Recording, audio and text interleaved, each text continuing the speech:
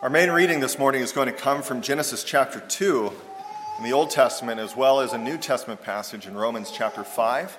You'll find both of those main readings in the bulletin, but you'll want to have the Bible at your hand because we'll look at a number of passages this morning. Now, last week, we looked especially at one question, the question of all deaths. Why was Jesus crucified? Now, this week we turn to something even more fundamental than that, which is, why did he have to die, period? And this is the question at the heart of Lord's Day 16, the next segment in the Heidelberg Catechism, as we work through some of the key ideas, the ideas recognized for centuries and centuries by Christians to be at the heart of our Christian faith.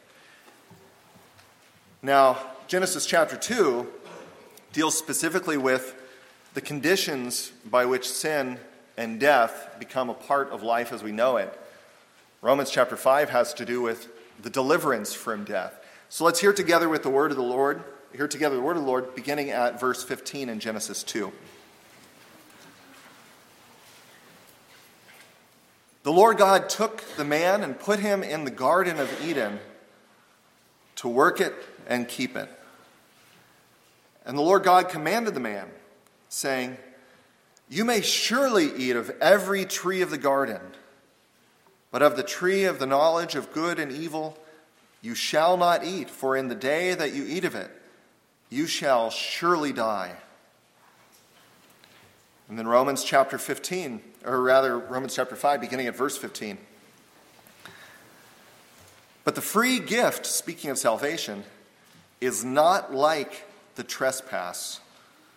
For if many died through one man's trespass, much more have the grace of God and the free gift by the grace of that one man, Jesus Christ, abounded for many.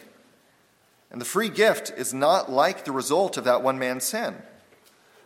For the judgment following one trespass brought condemnation, but the free gift following many trespasses brought justification.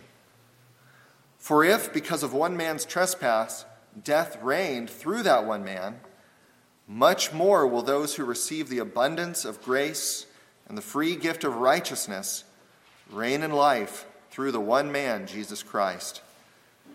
Therefore, as one trespass led to condemnation for all men, so one act of righteousness leads to justification and life for all men. For as by the one man's disobedience the many were made sinners, so by the one man's obedience the many will be made righteous. Now the law came in to increase the trespass, but where sin increased, grace abounded all the more, so that as sin reigned in death, grace also might reign through righteousness, leading to eternal life through Jesus Christ our Lord. Let's ask the Lord's special blessing.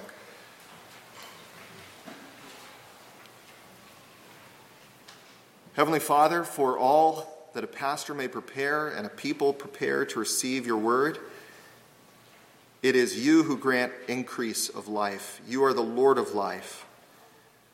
And we ask that this morning you would be pleased in mercy to bring forth fruit through the preaching of the word, through our hearing, that you would grant us diligent listening, that you would open our hearts to believe and to respond as you desire, and everything that you would be honored. For in Jesus' name we pray.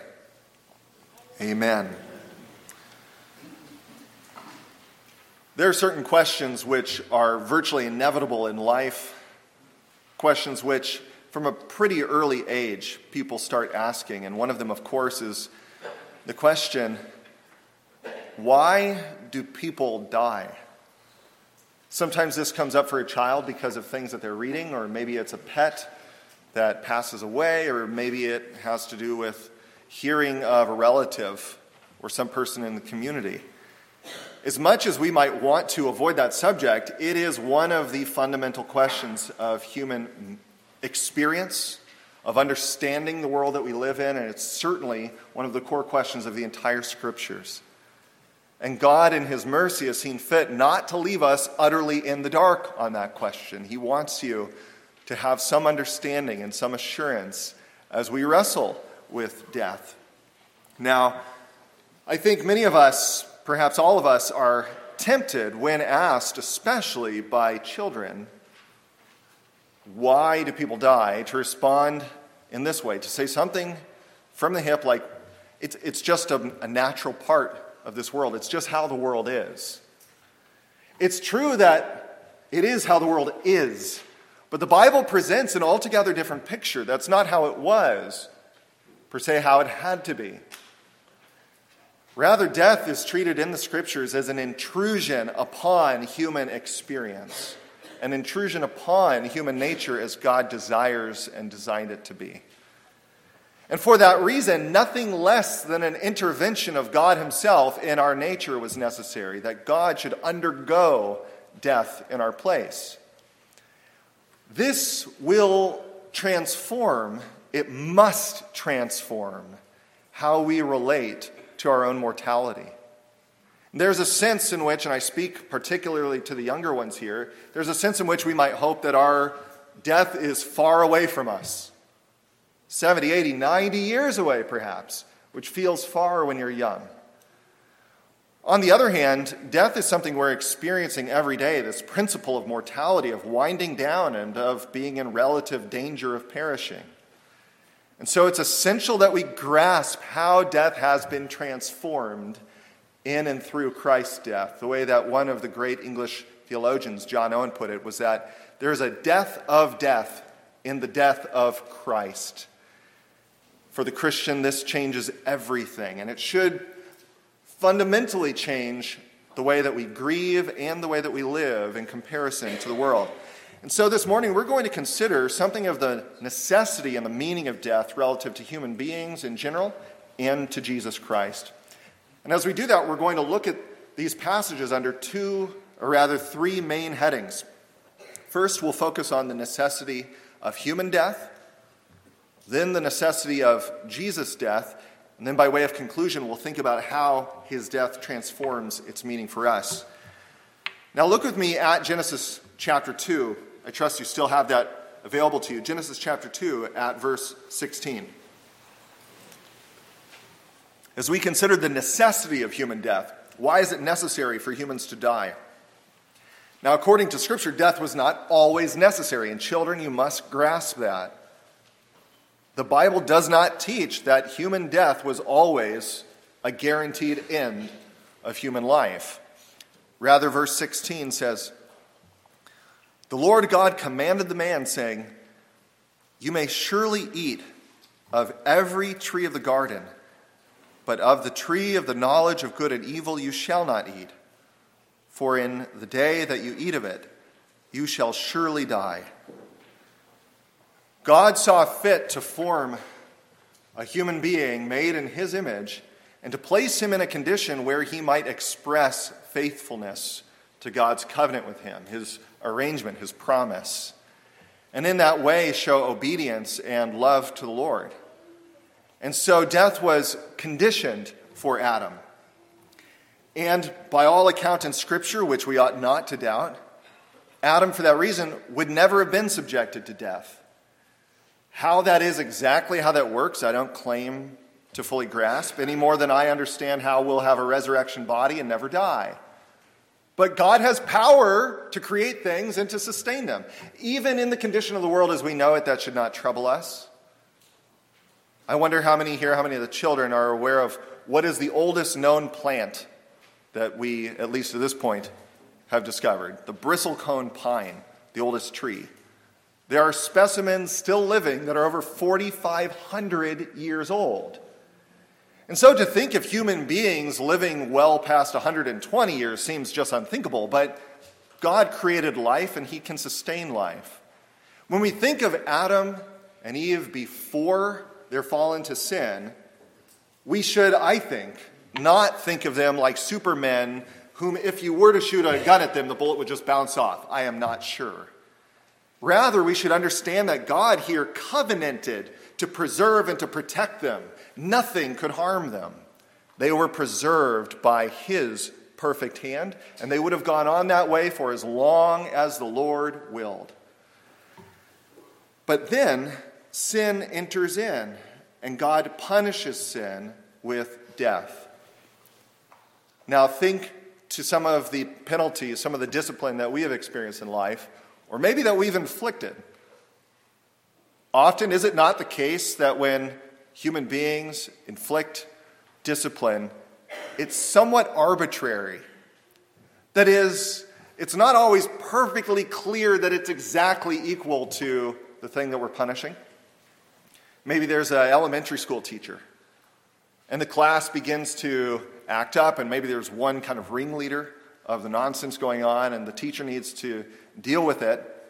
And the teacher doesn't pull out a chart that shows, if this is the infraction, this is the exact response. Often they make a judgment in the moment. And that may be detention, that may be writing something repetitive. There's a kind of arbitrariness where they try to be fair, but it's not always perfect justice.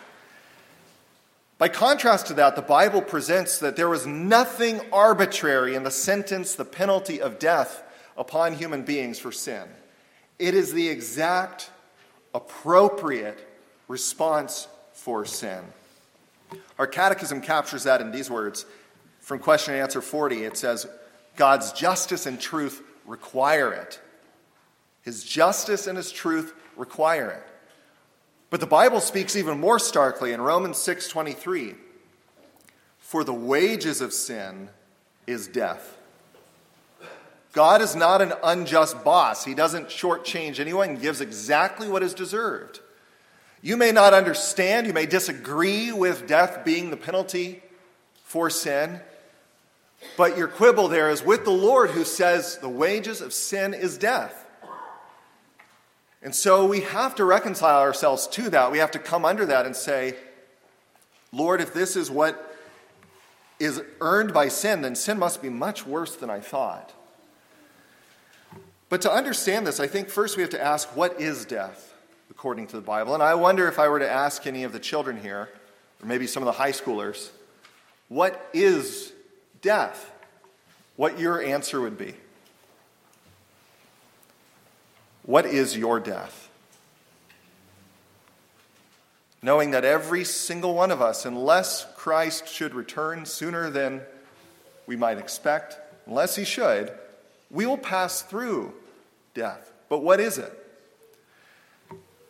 According to the Bible, it is more than the cessation, the ceasing of biological functions.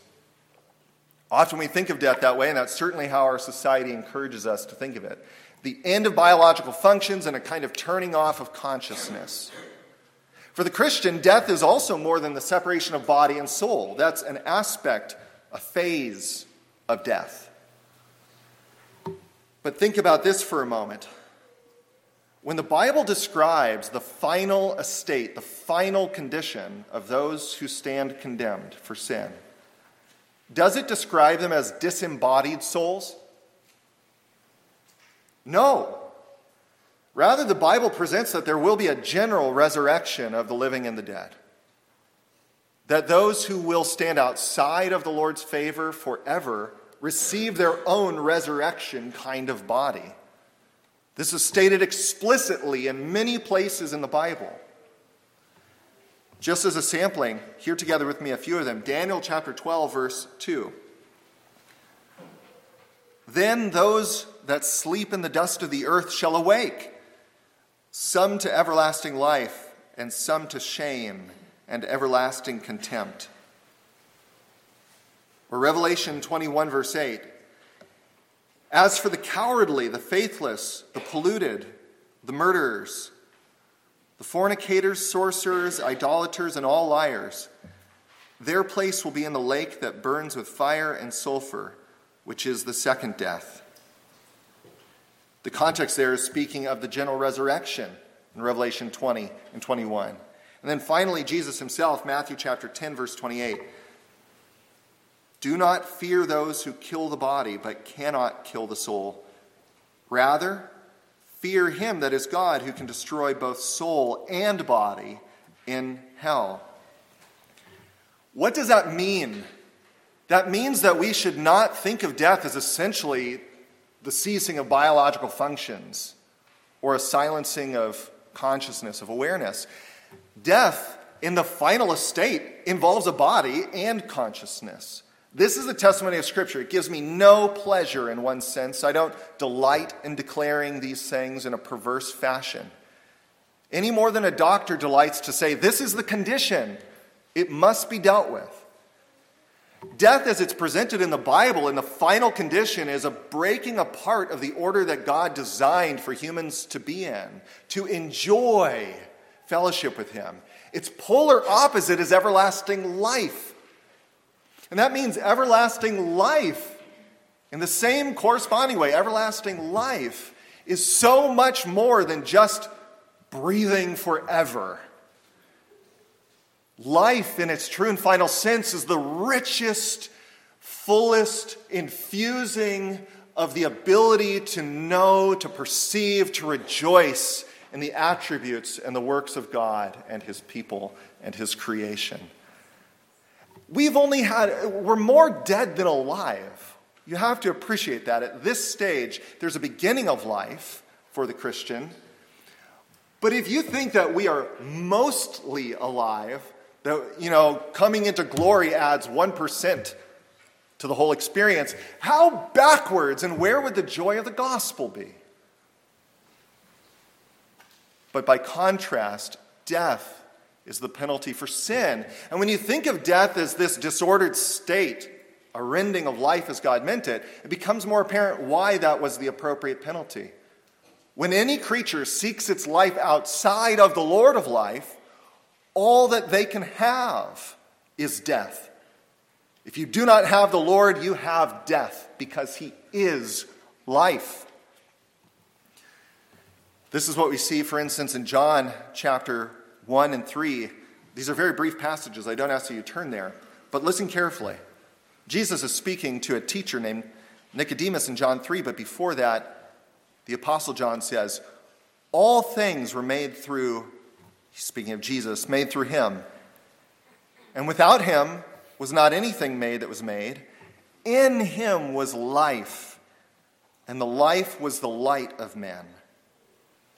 In Him was life, and the life was the light of men. But then in John chapter 3, Jesus says, and this is the judgment. Light has come into the world, and people loved the darkness rather than the light, because their works were evil. Is this not our experience of wrestling with our sinful nature every day?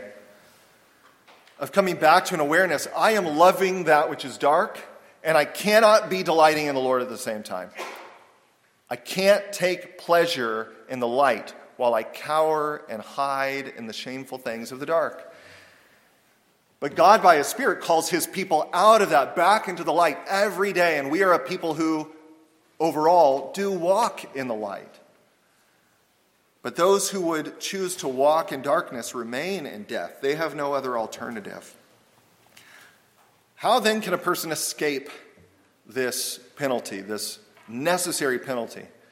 The only way would be to satisfy the debt. Remember, the wages of sin is death.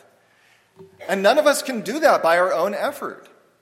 And your neighbors have to be informed of that they cannot do that. Their default mode. Don't take for granted that because grace has become a familiar concept to you, that it is to the world. It's not. It's not. The world's idea of grace at best is that God gives you a leg up. He rounds the curve. But it's on you, determinatively, to be good enough. Children, that is not what the Bible teaches. Grace is pure grace. He calls us to obedience, but the call comes through a gate of freedom, a free gift, as it says in Romans 5. The debt has to be paid, but it's not one that we can pay. Psalm 49, verse 7,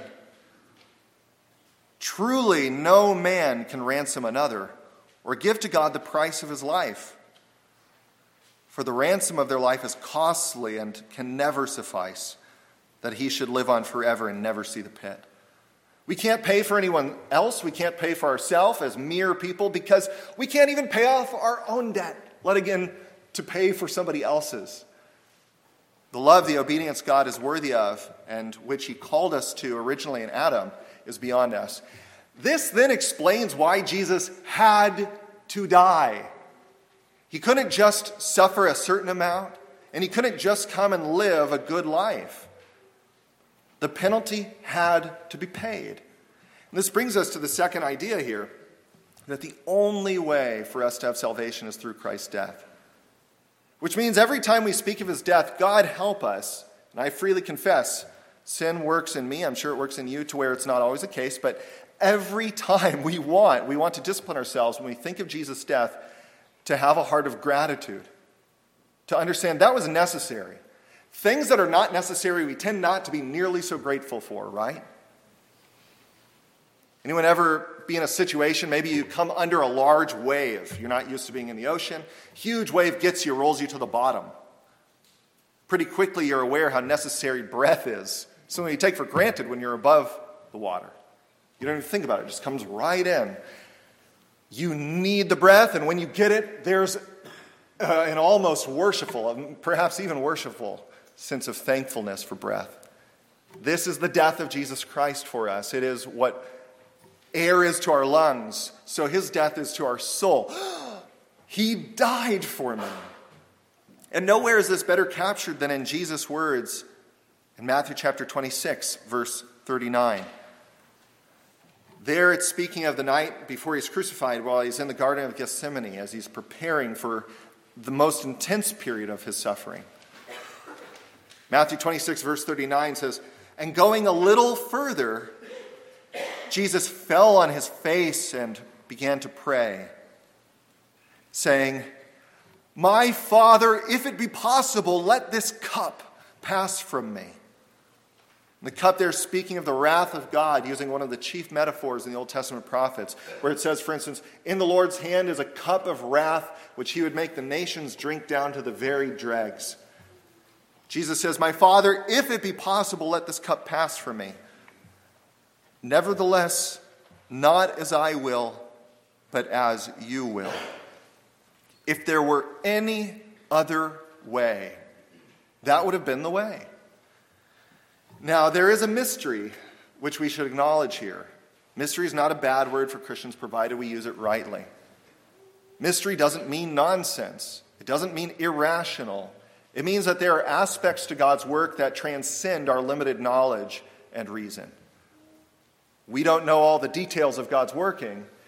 And when we come to those points, these are points especially for the Christian, points of worship.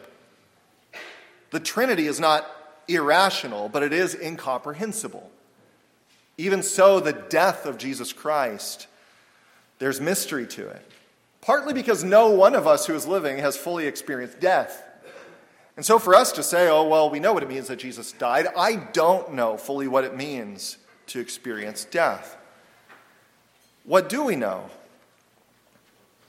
According to the Scripture, all his life, but especially in the hours leading up to Jesus' death on the cross, God exposed his soul to the most intense, hellish sense of the Father's disapproval. A sense of alienation, a sense of utter inward darkness. This is on top of all of the physical suffering. But Jesus' suffering concludes at the end of his time on the cross. He goes not beyond the cross into the grave to suffer further. Remember, he says to the thief on the cross, "Today you'll be with me in paradise." And so it's in his very physical embodiment that his soul is being subjected to death. Matthew chapter 26, furthermore in Gethsemane, it says that he began to be sorrowful and troubled, and then he said to them, "My soul is very sorrowful, even unto death." The Bible teaches us that part of what it means for Jesus to be truly God and truly man was that his divinity upheld the human nature to endure things that we cannot comprehend, to truly experience death as God knows death to be. Furthermore, what we know is that it was not for himself, but in our place. Hear these words, Hebrews chapter 2, verse 9. "We see him who for a little while was made lower than the angels, namely Jesus, now crowned with glory and honor because of the suffering of death, so that by the grace of God he might taste death for everyone." That is, all who are in him, just as all were originally in Adam by nature, he was their representative. and they share a nature like his. So, in Christ tasted death for you. And that raises the question, is there anything left in the cup? And as we'll see, not in the sense of judgment or condemnation. He has tasted death for all of us. At the outset of the sermon, one of our readings, of course, was in Romans chapter 5. Hear what it says there in verse 18. For as one trespass led to condemnation for all men, so one act of righteousness led to justification and life for all men. When it says one act here, it's summarizing the life of Christ, but particularly his willingness to go up to death. As it says elsewhere, he became obedient unto death. And so Jesus' death was absolutely necessary to deliver us. This is one of the issues with people who would so emphasize other aspects of Jesus' ministry, but never talk about his death. Or just talk about his death in terms of, he passed on and he dealt with it with courage. But not the for us aspect. This is sometimes described in these terms, substitutionary atonement, that he stood in our place. And this reshapes, it changes everything for how we think about death. In the minutes that we have, I want to conclude with you by thinking through how this changes the way that we and others think about death. In the first place, for anyone who does not yet trust in Christ alone. And in a group of this size, it grieves me to think there must certainly be those people. I would like there not to be, and my point is not to raise fear in anyone unnecessarily. What does faith in Christ feel like? It feels like trusting in Christ. So we ought not to constantly ask questions, is it really real faith? And rather look at the fruits that the Holy Spirit works in us and look to the confirmation of the church around us, who's able often to better identify those fruits. That's one of the reasons why discipline is not something we inflict on ourselves, but something the church, according to Christ's order, is given to exercise. But for those who do not believe in Christ, what does his death signify? It signifies the absolute certainty of the second death. Everyone dies the first death, right? Our bodies wear out and we pass on. But the fact that Christ had to come under judgment, even while on the cross, for his people indicates to us there is no escaping final death. There was no way that he could deliver his people apart from his death. Then there is no way that the unbeliever can be delivered apart from being in Christ. There is a day appointed when God shall judge the world through that man in righteousness, says the book of Romans.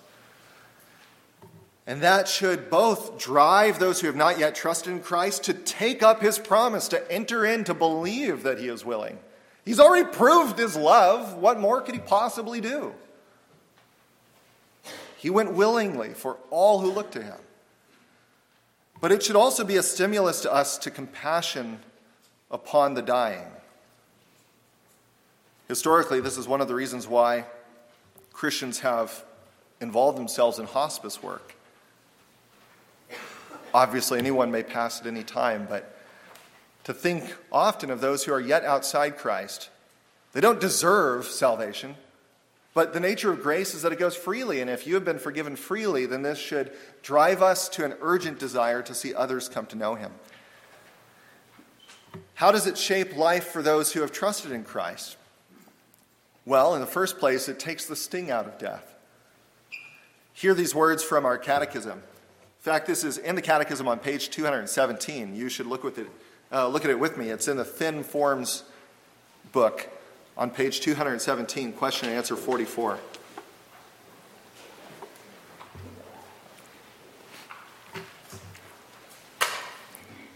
Partly why I want you to see this is because for those who are not accustomed to forms, written statements of faith, in our culture there can be an almost automatic prejudice against them, like they're these dry, dusty documents.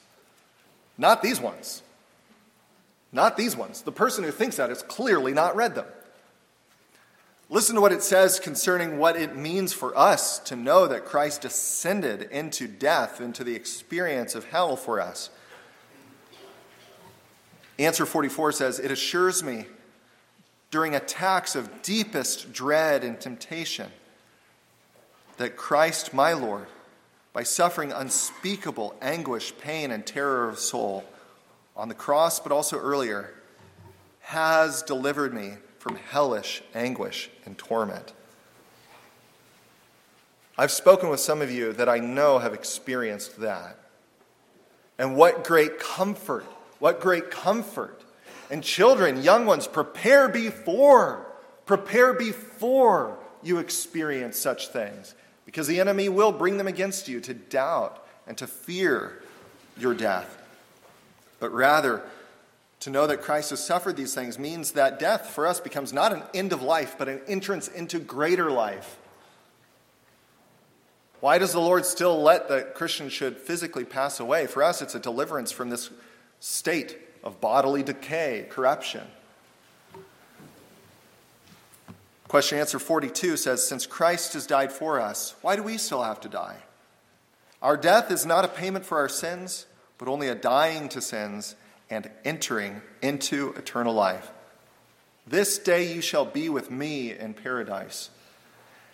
May we comfort one another with that.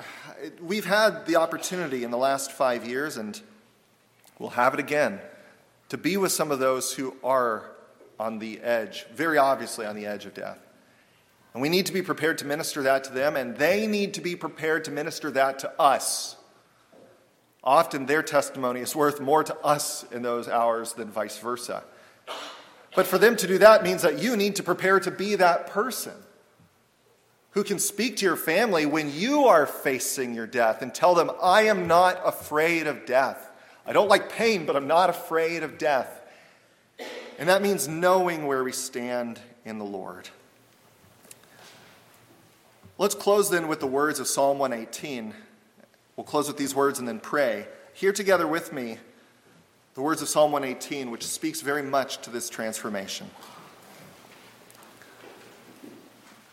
I shall not die, but I shall live and recount the deeds of the Lord. The Lord has disciplined me severely, but he has not given me over to death. Open to me the gates of righteousness, that I may enter through them and give thanks to the Lord. This is the gate of the Lord. The righteous shall enter through it. I thank you that you have answered me and have become my salvation. The stone that the builders rejected has become the cornerstone. Hebrews tells us that psalm was fulfilled in Christ, himself the cornerstone of the temple, himself the gate of righteousness which we enter through faith. If your faith is in him, brother, sister, death is transformed. May it be for us a dying to sin and an entrance into life. Let's ask him to help us in that.